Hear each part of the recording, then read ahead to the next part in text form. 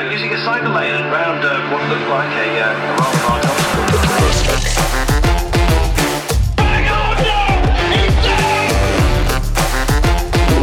Gets his head down, he's in a time trialing position.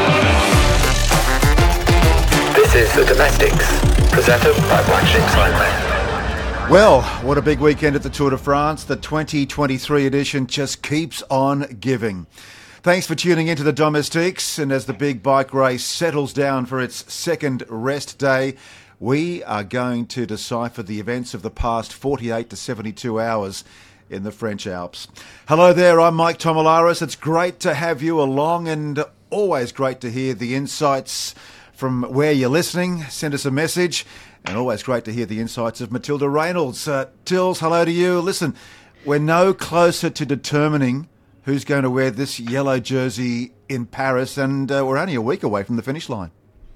Oh, it's just been, you couldn't have written this, you know, it's an amazing script, and I think as fans it is an absolutely dream tour. We weren't sure it could top last year's, but right now it's on track to, and so the weekend was incredible. I'm now here in Brisbane at the Black Sheep Cycling Mothership, and I just couldn't believe, you know, watching yesterday's stage, I watched 4 hours and wasn't bored. You know, what other sport, what other show can you say that? It was just an incredible weekend that I'm looking forward to unpacking. Absolutely. Hollywood, hello to you. Listen, I want you to start off by reminding our listener who sponsors the world's finest cycling podcast, please. Honan. Did I tell you I've got my car insured with Honan? Have I said that before? Have I told you one of my favourite jerseys is classics from Black Sheep? Have I told you that also? Yeah, great. Okay, on song, fantastic. Okay, what's coming up in the Domestics today?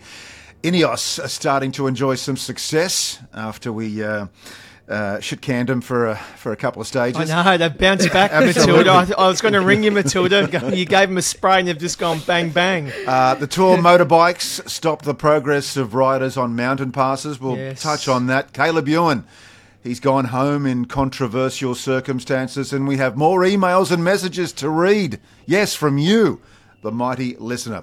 But first up, let's introduce our very special guest all the way from a little village, I'm told, outside Girona in Spain. Now, this bloke, he goes back a long way.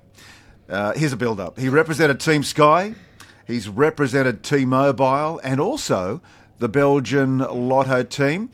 And at one stage, our very special guest was regarded as one of the fastest sprinters in the world. He's a Kiwi, but we don't mind. We take everybody on this program. And he tells me, get this, Tills, get this, Hollywood. He tells me he's just bought a castle near where he lives. Ladies and gentlemen, wow, I'm curious to find out about this castle. Boys and girls, give it up for Greg Henderson. Woo! You're Greg. Hendo, welcome. What about High Road? What about High Road and Team Telecom? Yeah, well, he's been everywhere. He's a journeyman, that's for sure. Hey, Hendo, welcome to the program. First of all, tell us about this castle. Look, you know, the value of real estate in Spain is slightly different to the real estate price in Melbourne or New Zealand. So I managed to purchase this castle. No, it's just beautiful out here. I just live just outside of Girona. Girona, when I first lived here, 2006, it was like with Lance and George and Levi and Freddie Rodriguez. It was about 7 or 8 professional cyclists, a couple of Danish that I didn't know. And now, mate, you go into Girona and there has to be at least 200, like not necessarily all professional cyclists, but we're Instagramming, we're influences, so I got out of Girona quite quick. Well, I hope this castle's got a drawbridge and a moat to keep the riffraff out, like us. Keep the riffraff, exactly. Well, Greg, look, it's rather timely that we have you on the program, given the drama surrounding Caleb Ewan's sudden withdrawal. I'm really curious to hear your thoughts. We'll talk about that later, but let's first catch up with the events of the Tour's latest stage. That was stage 15, and it really was a big battle to the top, or near the top, of Mont Blanc. The stage, if you're catching up, was taken out by the Belgian rider Wout Poels. Surprisingly, At 35 years of age, it's his first win at the Tour de France. It was a breakaway solo win for the Bahrain victorious rider. But the battle for the yellow jersey, it's just intriguing. It was another stunner. Nothing separates Jonas Vingegaard from Tadej Pogacar, and I mean that literally. Despite the Pog's attempts to attack his rival in the final kilometre of the stage, Vingegaard just stuck to the Pog's back wheel. And the pair, well, we've seen it before. They crossed the line together. Vingegaard, he's like a dog with a bone, just wouldn't let go. He just can't be shaken.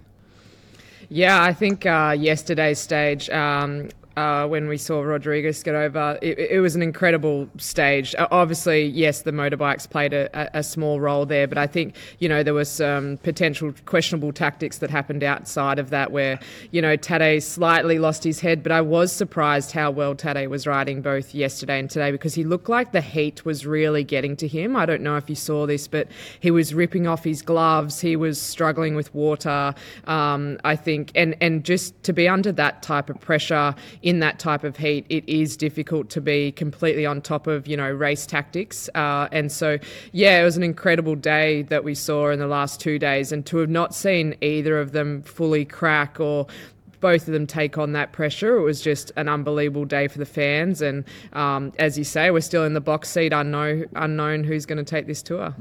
Greg, what's your take on the heat factor? Because you're there. My honest opinion, it shouldn't be a factor. If you're trying to ride the Tour de France and win it, it's going to be 35 plus. So it's your own fault. You cannot all of a sudden put the blame on the heat. Yes, I agree. It looks like it's affecting him. Pogacar goes really well one day. And then you could see today, he looked affected by the heat. And there's no one to blame but him. It's not even himself, because you think about the coaches, the trainers. I think I retweeted something from his coach. It's like there is a huge network that goes into making a Tour de France champion, a stage winner, a world champion.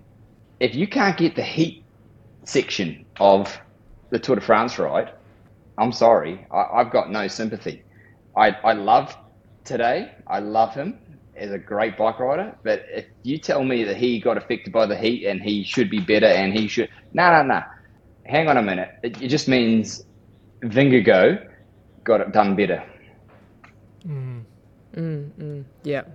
Putting it back on Vindigo as he's just doing it far better, and he is looking much better as this tour goes on. Actually, I thought the last 2 days he looked a lot less frantic, a lot more stable, making great decisions. He was outnumbered a lot of times with teammates, and again didn't panic. And in the end, both of those sprints made the right decision. So, yeah, how did you see it, Hollywood? Yeah, well, mate, there was more bangs in a red light district yesterday, and. He did look calmer. When Pog went bang those couple of times, I'm like, here we go. But he was there. Bang, exactly. Everyone loves a bang, Greg. And he stayed there. He just kept staying there. So, because I'm barracking for Pog, and I was just hoping, come on, drop him. But he was cool and calm and just rode across to his wheel. Yeah, I like Pog. Yeah, I think most Aussies are Pog fans. I don't know what it is. I'm a Vingegaard, because is that one of right? my best mates, my old teammates, Tish Benut, and I actually wrote to him and I messaged and I said, Tish, can you please teach your kid, you don't have to follow on descent on the wheel. Give it 2 lengths, give it 3 lengths, yes. And then you can pick your line, and then don't sprint out of a corner. You get slip. You get slip for 12, 13 bike lengths. You're not going to lose slip on a descent. You'll come back, and you can pick your own line. If you're faster through a corner, boom, you make up 3 bike lengths. Do not sit on the wheel. And he just wrote back to me and goes, Hendy, thank you so much. I sent the same message straight through to him, and it's starting to, because it's not just when he follows Pog, it's when he follows his teammates too. He's just hard on the wheel, mate. You don't need to be like that on a descent. And you're just causing yourself stress. If your teammate makes a little error in judgment. You've got to adjust to it. And you saw it like 2 days ago. Pog slipped in the corner, and then Jonas jams on the brakes. It's like, come on, man. So it was so that's why I'm a jumbo. I'm a Visma fan just because Tish Benoot was like, he came on as a neo pro first year with Lotto with me, and he ran fifth in Flanders. It was like, this kid has got some wheels, you know what I mean? And that's my only reasoning. Not that I don't love the two bike riders, and they're amazing. The two amazing bike riders on the planet right now when it comes to GC riding. It's just my favoritism towards the teammates. Yeah, Hollywood, I was at a function. No, Mike, see, how I barrack for a team is Jayco number one because they're giant. And then now they're out of the picture. I've got to look. It's really between two, what's it called, UAE and Jumbo. And then I look at their group set. UAE's got Shimano, so then I go for them. So it's all about, it's like a footy team. You sort of just, it's Jayco one, and they're not there, so it's going to be, it's down to two, and I like Shimano better than SRAM.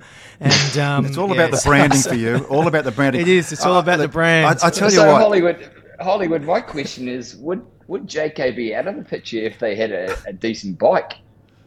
Oh, mate, the propeller's don't go there, so Andy. fast, Turn it up, Henry. Don't go there, Andy. The propeller's the fastest bike in the peloton. Seems to be falling out of the top 10, I Listen, think. I was at a function last night for my charity Mental Wheels Foundation, and somebody said the reason why Aussies like the Pog is because he rides like an Aussie. He's got mongrel in him. He's like one of us. Yeah. Yeah, that's probably true. It's true, mate. It's true. Like a Kiwi too. Like, just, I'll have a crack. I got some mongrel, I'll have a go. Sometimes not super calculated, but I could say the same thing about Vingegaard also. Like I mentioned in a few tweets, it's like, you don't have to follow him as hard as he kicks. It's like, if he kicks to the top of a mountain, 500 to go, you know that effort is a minute and a half. What's your perfect power profile for a minute?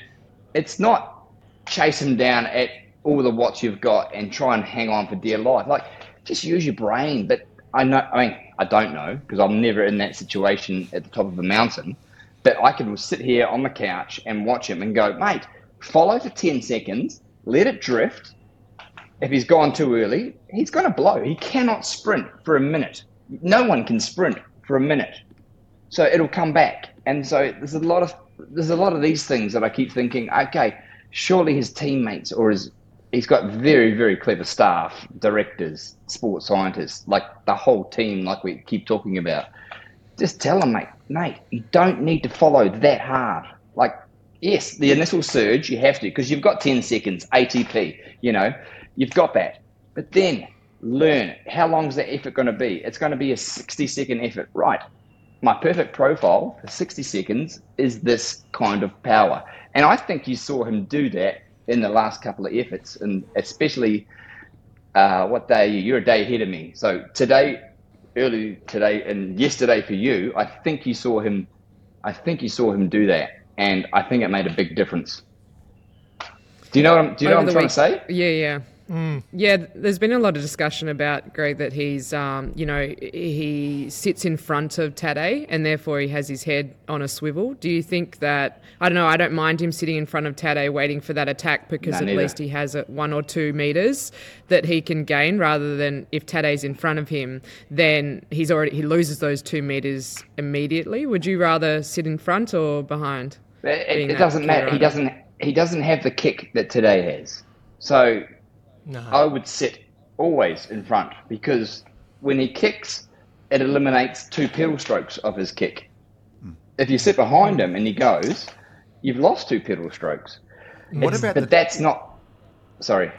tactics from UAE? I mean, Adam Yates was heavily involved, and there was a moment there near the end when Yates went up the road and Pogacar he didn't backpedal, but didn't sort of produce a surge. The tactics for me were intriguing for this morning's stage. How did you see it? Oh, but that was, Mike, come on, that was as predictable as bloody me taking a shit in the morning. I'm not an ex-pro. That was, you could say, but they just did it too late. They got to use Adam differently. They got to send Adam early. Send him early. Like, absolutely, let him go up the road, and then he's expecting to be able to kick, drop Vingegaard, and right across to Adam, who'll be fresh, and right off with the stage win. It's in my opinion. I mean, of course, I'm not the expert, but I would use Adam way differently. I would send Adam in the early break up there with Wout van Aert, and then get to the second last climb, and then, oh mate, all you do now is wait for Pog. Let's go. Then you've got massive numbers, and they're fresh. I just think they're doing a look, in my opinion. Yeah. And I'm not the expert. Well, you are an expert. Me. That's why we've got you on here. If you're not an expert, why are you on this podcast? No, I'm an expert in the sprints, mate. I can tell you how the sprints are going. Okay, we'll talk about Caleb in a minute. I just want to remind everybody of the GC. 10 seconds separates Vingegaard from Pogacar. Now, Rodriguez from Ineos has moved into third place, but he's 5.5 minutes approximately behind. Adam Yates has slotted into position number 4. Now, Jai Hindley. I want to get your thoughts on Jai Hindley, Hollywood. He's down to 5th place, more than 6.5 minutes behind. Now, Sepp Kuss, the American, has moved into the top 10. Bilbao is number 7. Simon Yates is 8. And then you've got the best of the French, David Gaudu and Gilles Martin rounding off the top 10. Jai Hindley, he's dropped out of the top 3. Do you think he'll come back, Hollywood? No, I don't think he'll get back into the top 3 unless he has a terrific time trialling and some more good days. But at the end of the day, look, he's great, but the other guys are just better. You know, sometimes you just got to know that some people are better. I know that with everyone I ride, they're better than me. And this is what's happening. This is what's happening with him. There's just these guys are just better. There's nothing wrong with that. All right.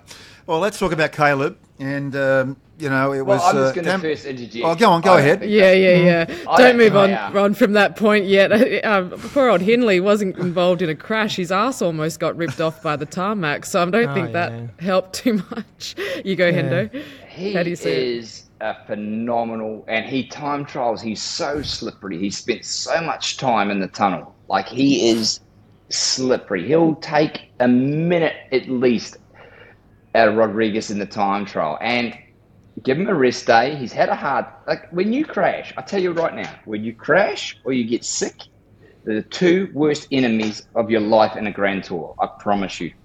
If you can recover and you've got a rest day coming up and you just stay in your bed, you actually don't even go ride. You just stay in your bed. You don't fucking move. Sorry, I swore. You don't move. That's all right. And you have a chance of coming back. He's had a crash. He's tried to follow in the mountains. He's had some hard. I guarantee tomorrow he'll ride to the coffee shop and have a croissant. Come home. He will not be doing this 3-hour stuff that you hear about people doing, having to stay on threshold, burn enough sweat. Doesn't happen anymore. It's so hard. You rest. So Jai's not out. Give him a rest day, mate. I really think he deserves a foot on the podium. Oh, fantastic. There's that's hope. Why you're on that's here why as you're the expert, on. and I'm on here to talk about which is the prettiest kit. You are so positive. Hendy, you are so positive compared to Hollywood in the way you think. He's good, mate. He is a class bike rider. Oh, that's fantastic. All right, well, another class rider is Caleb Ewan, and what an episode that was. Immediately criticised by his director sportif at Lotto Destiny, Stefan Hulot. You may know him. Hendy. It's understood Caleb wanted to continue, but his headspace wasn't in the right place, which forced his decision. Now, Caleb's Aussie manager, Jason Backer, rightly defended his client, the Aussie sprinter, and went on to the attack, calling out Hulot for not supporting Caleb. Greg, I want to get your thoughts on all of this. This is obviously more than just abandoning the tour because the rider, Caleb, couldn't be bothered continuing. It's a mental health issue, the way I see it, and an issue that should be respected rather than be scoffed at, correct? I'm not going to put myself out on a limb and go, it's a mental health issue. All I know is what I see and what I know of Caleb. Caleb is correctly one of the 2 or 3 fastest sprinters in the world. So he deserves to be winning. He's getting looked after by the team. That's correct.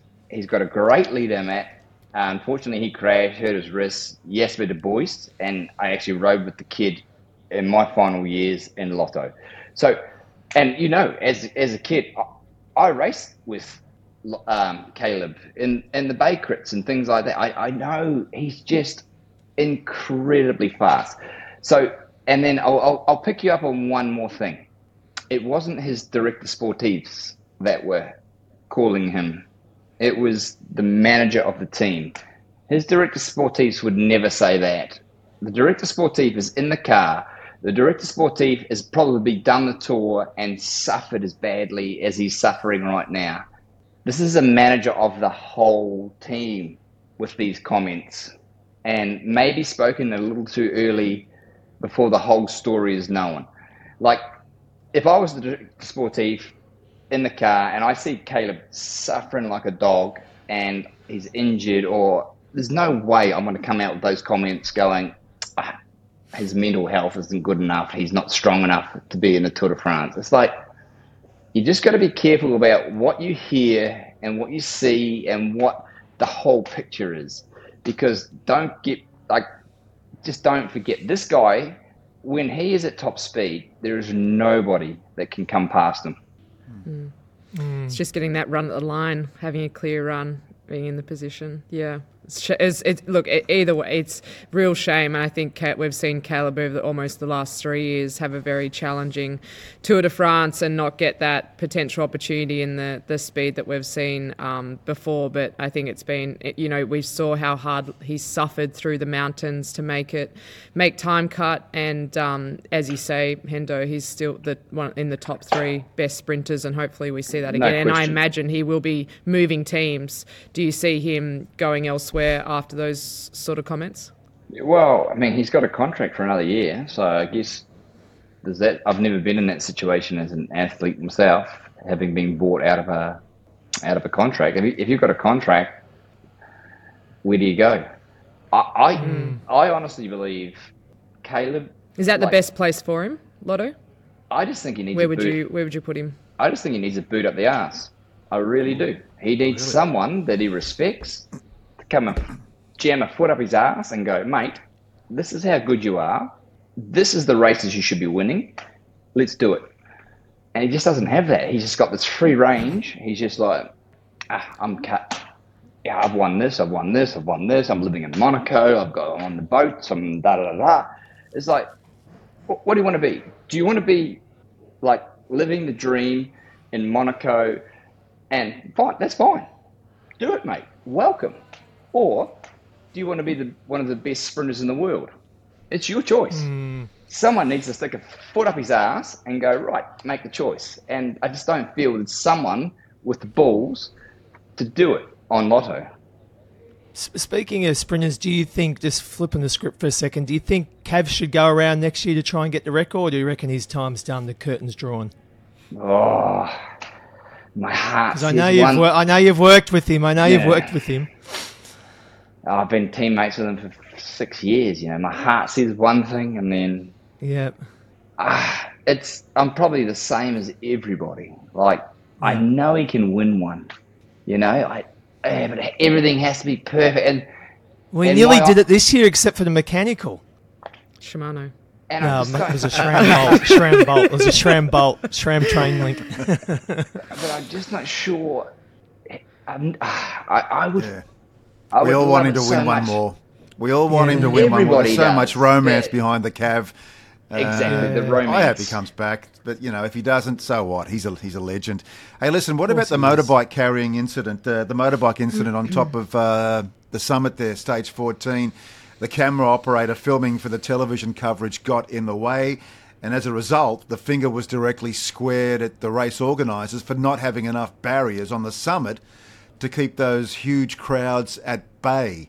Is that fair? Is that fair, do you think, to point the finger at the organisers? I mean, what could the motorbike rider do in a situation like that? I think it was fair. It was a really important in terms that they needed barriers at 1 kilometre. This GC will be won with seconds. Yeah. To not have barriers 1 kilometre on top of a climb with bonus seconds, knowing that it was going to be a GC battle on that stage, that absolutely the finger should be pointed at the ASO. And I feel sorry for the photographer and the motorbike. Yes, they got in the way and everything else, but I think the blame should be fairly squared at the ASO, and in doing so, the motorbike, the photographer, anyone that was involved in that, they've been kicked out of the tour, so they certainly paid their punishment. But yeah, did you see it differently, Hendo? Do you think it would have changed the result? No. Nah. Well, hang on a minute. I think he still had opportunities to get that 3 seconds, but yeah, is what I would say. He absolutely blew the last sprint. Like, what was he thinking? Like, it was just, when you're 150 meters from the, you know how explosive, like, so he blew the last part. But when you attack at 450, 500 meters to go from the top, I'm not convinced that was game over, especially that day. And again, you saw today, he tried to go across to his teammates, and Vingegaard covered it comfortably. I think we're starting to see a switch and a shift, a transition in who's taking control of the tour. And that's just me, just being a fan of cycling and having done 15 Grand Tours. I'm thinking the last week we're going to start to see a little bit. I hope not. I hope I'm wrong. But I think we're going to start to see a bit of a bias towards what's happening in the Grand Tour from now on. What exactly do you mean by that? So what I mean is, every time Pogacar's gone and attacked, Vingegaard has not come close. Not even. He's followed it for and then it's been a big distance, and it's taken forever, or not closed it. And the last 2 or 3 times that Pog has done his huge explosion that he does, which we know he's so good for, he's ridden back across. And even today, which I think was just a sign just to show, hey, mate, not good enough. Didn't have to beat him. He just rode right around the side of him. Didn't even sprint to the finish. Just rode right around the side of him and went, you know what, mate, the tour is changing. Yeah. That's my opinion. Yes. That's just my personal opinion. Okay. Hendo, on something else, in Australia we've had, Cadel Evans has won the Tour de France. We've had riders on the podium and Richie Porte and others, and had multiple riders wear the yellow jersey, win multiple stages. Has a Kiwi ever won a stage at the Tour de France? Nope. Okay, oh, wow. Obviously, I did know that, but it's very difficult for an Australian to live in New Zealand during the rugby season, so I just wanted to get that over the Kiwis. But who do We came this close. and to be fair, it's very difficult, and the World Cup is coming up, so I just want to hold that over you for a moment. No, to be fair, the closest was Jack Bauer. That one time when, unfortunately, I was screaming for Jack Bauer there, but then I was screaming for Greipel because I led the sprinter out for Greipel. It was like, what do? You're caught like this. I'm leading Greipel out, who wins, and Jack Bauer's millimeters from it. And then there's been times where, I don't want to blow my own trumpet, but there's been times when I've been on incredible days where I've had I've had verbal from Greipel, stop, because I'm going at 200 to go so freaking fast. I was like, I could win today, Yeah. So it's like, but. Well, we saw that. You were similar. We saw that with Mark Renshaw at times with Cav. But on a serious note, I was curious as to who do you think can be that first who takes a stage for New Zealand at the Tour de France? Who in this modern era has the best chance? It's a really, really good question. For a while there, I thought it was George Bennett. Yeah. Very sad not to see him at the Tour. He's just doesn't deserve to be there. Just not good enough on that team. I think he took a massive paycheck. And I heard, I mean, this is just rumours from the cycling world, that UAE paid him huge money so that he wouldn't work for work for Jumbo. So that's one person less that they have to worry about. So it's kind of a compliment. Wow. Do you know what I mean? Like, fuck, we don't want That's him. right. We don't want him working against us. Let's buy him, but we won't use him. Wow. I don't know.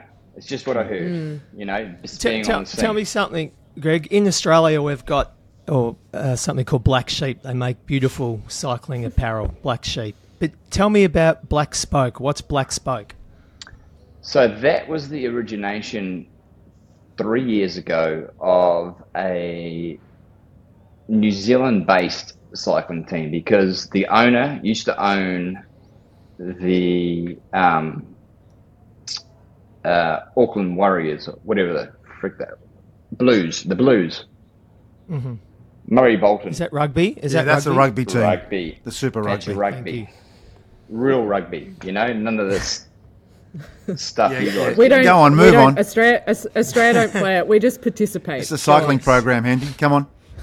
Yeah. So anyway, and it was a development situation, and Black Spoke started off 3 years ago, and they started really small, Division 1, and it was just bring on some guys and one or two experienced guys like Aaron Gate, and just to teach kids, because I mean, Hollywood, you'll know when you see a good Kiwi bike rider, they're bloody good, because there's not many of us, and like we have to be good. You notice them. You notice that we're mongrels, like you guys talk about, and we're there to win. And so we started this team, or they started this team, and so now I've just realised, and they took the step up now to the one below. So they're in the same level as Lotto Destiny and Israel Premier Tech, and they're just the one below World Tour, because you can only have so many World Tour teams. So they took the step up, and I thought, I'd really like to help some of these kids, because we've got some real talent. You got guys fourth in the junior world time trial, under 23 world's time trial. Like, guys got some. We've got some wheels, and then half of them, I shouldn't say half, 4 or 5 of them race the Olympics, Olympic gold medalists, Olympic silver medalists. So there's some horsepower there, and then it's now just about developing. And then for the first time this year, Murray came over, Murray Bolton Equities Black Spoke. Murray Bolton came over, watched the racing, goes, mate, I love this. And he goes, I want to do one of those big tours. And I was like, so do I. What's our chances? And I said, well, it's a wild card into maybe the Vuelta. And he goes, right, that's our goal. And he's one of these really focused guys. He's like, wow, here's a real crack. If we field our best team, staff, everyone, and focus for this, absolutely we can ride a Vuelta and be prominent on some stages. I'm not saying we're going to fight for the GC win, but absolutely, if there's a breakaway, or if there's a couple of bunch sprints, or there's a TT, we're there. I'm jealous, Hendo, because Australia doesn't really necessarily have something like that. Black Sheep actually sponsor the ARA Skip Capital, which is probably our closest team trying to achieve something like that. Raced a lot with him. Who are in the Conti, yeah.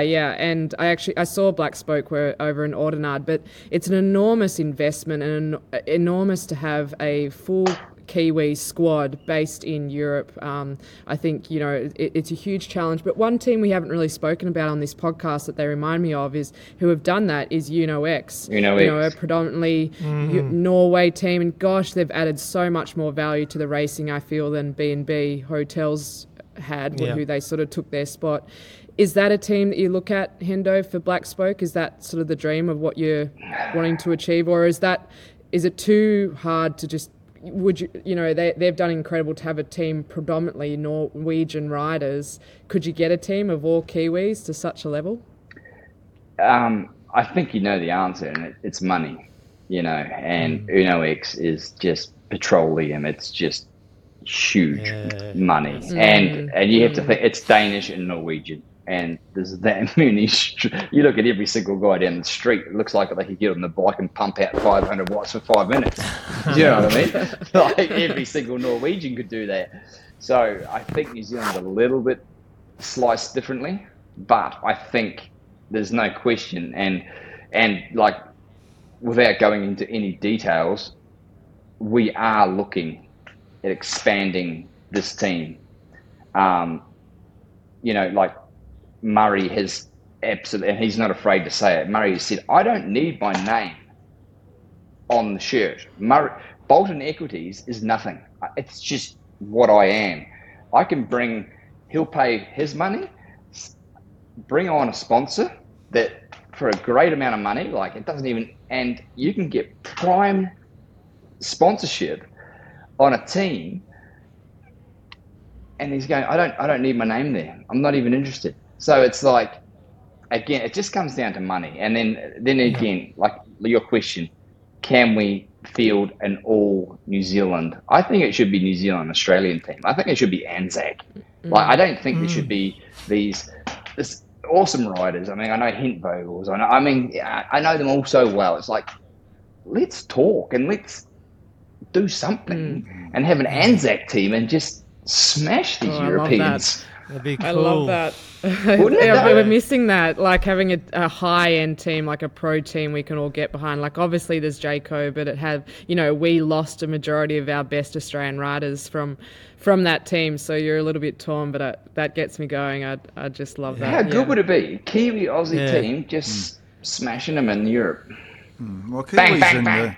Kiwis Bang, and Aussies, bang, bang. Kiwis and Aussies have ridden together in the recent past. As you know, Hendo, you were among a group of Aussies at HTC. Anyway, look, we got to wrap it up. We didn't really talk about Ineos, Tills and Hollywood. We'll do that at the next pod. But they have won 2 stages in a row with Kwiatkowski and Carlos Rodriguez. I just want to pass on some letters. Messages that I've received. Fan mail, Mike. Yeah. Mike gets some faxes. Yeah, well, some faxes. Well, I'll read this one. I know, mail? Mike does. From these like 70-year-old retiree women. No. Well, that's my demographic these days, Hollywood, so have some respect. Sorry, Michael. Great pod, Tomo, and Tills and Hollywood. It's just like listening to a chat with good mates who love cycling.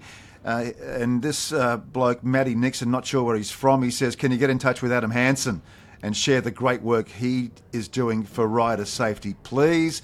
This one from I've been doing a bit of work with him, actually. Tomo. You do?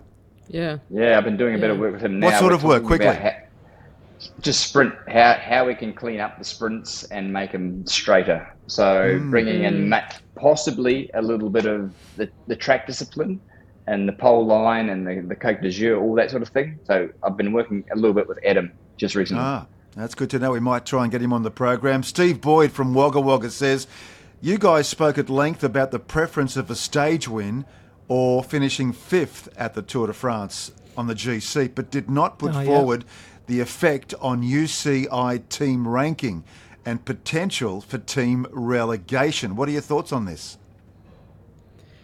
Well, I'll put it to Hendo first, the original question. Hendo, would you rather a Tour de France stage win or come in the top, say you come 5th, 6th or 7th in the Tour de France GC? Stage win.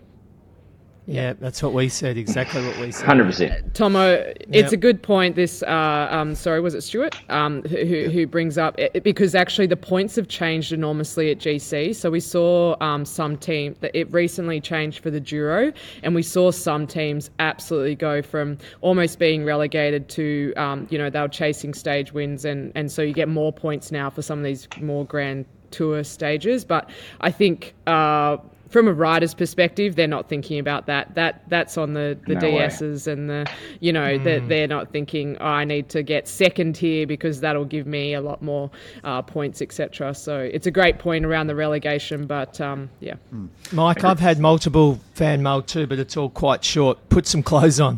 That's what they say to me. Put some clothes on. That's what they've been saying to me. Put clothes on. Mike, before we let Hendo go, I just have one final question, just because neither of us can answer it because we haven't been in the Tour de France. But one thing that did get, I sound like a boomer, but my goat going on the weekend was some of the fans.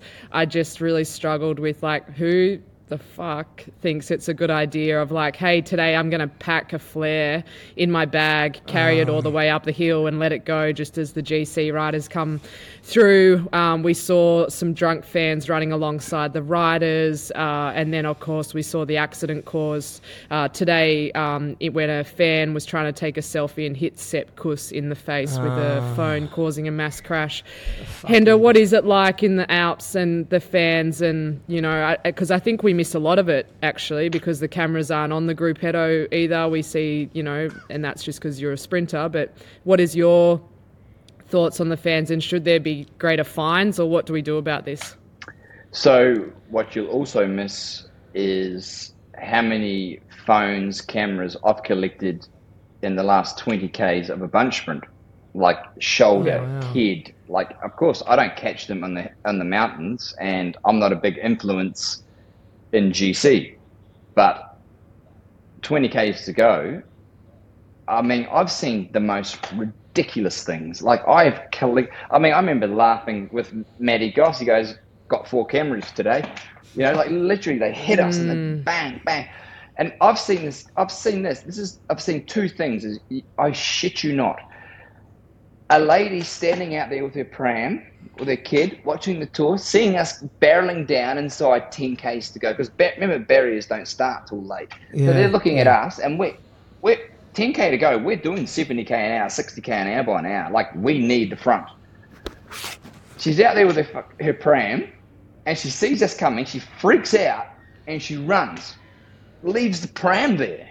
It's like, I'm not shitting you. Not shitting you. And we dodged this pram. The kid is still in this pram. And the other thing was, this lady wanted to get a footstep, these little steps so she could get up above. And we come again, barreling down at 70 Ks an hour because we are fighting for position. And my goal for my team, I direct the team, we stay on one side of the road. We do not leave this side of the road. If you stay on one side of the road, you can't get swamped both sides. You can only get passed on one side. And that was just our golden rule. So we're on whatever side of the road. Here's this footstep of all these. They see us coming at 1,000,000 miles an hour. Here's this ladder sticking in the, it seems like the middle of the road. She just gets down off her ladder and forgets to take her ladder. So we of course, massive crash behind. You don't see, you don't get to see half the shit that goes on that we have to dodge. Yeah, there's and not how much many thought. cameras we collect, and how many phones we collect, how many bruises on our shoulders in the sprint finals that we have. Our helmets, dents in our helmets. I'm not shitting you. Our helmets, no, that's broken. We have to go a new helmet.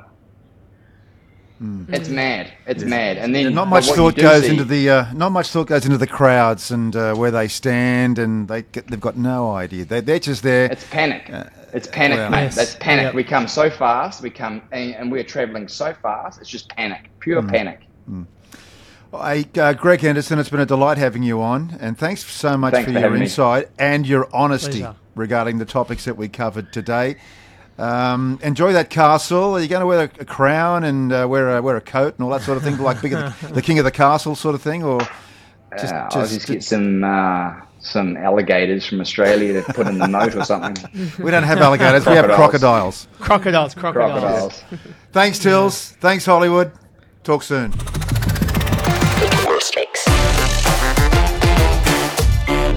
The Domestics by Black Sheep Sidemen.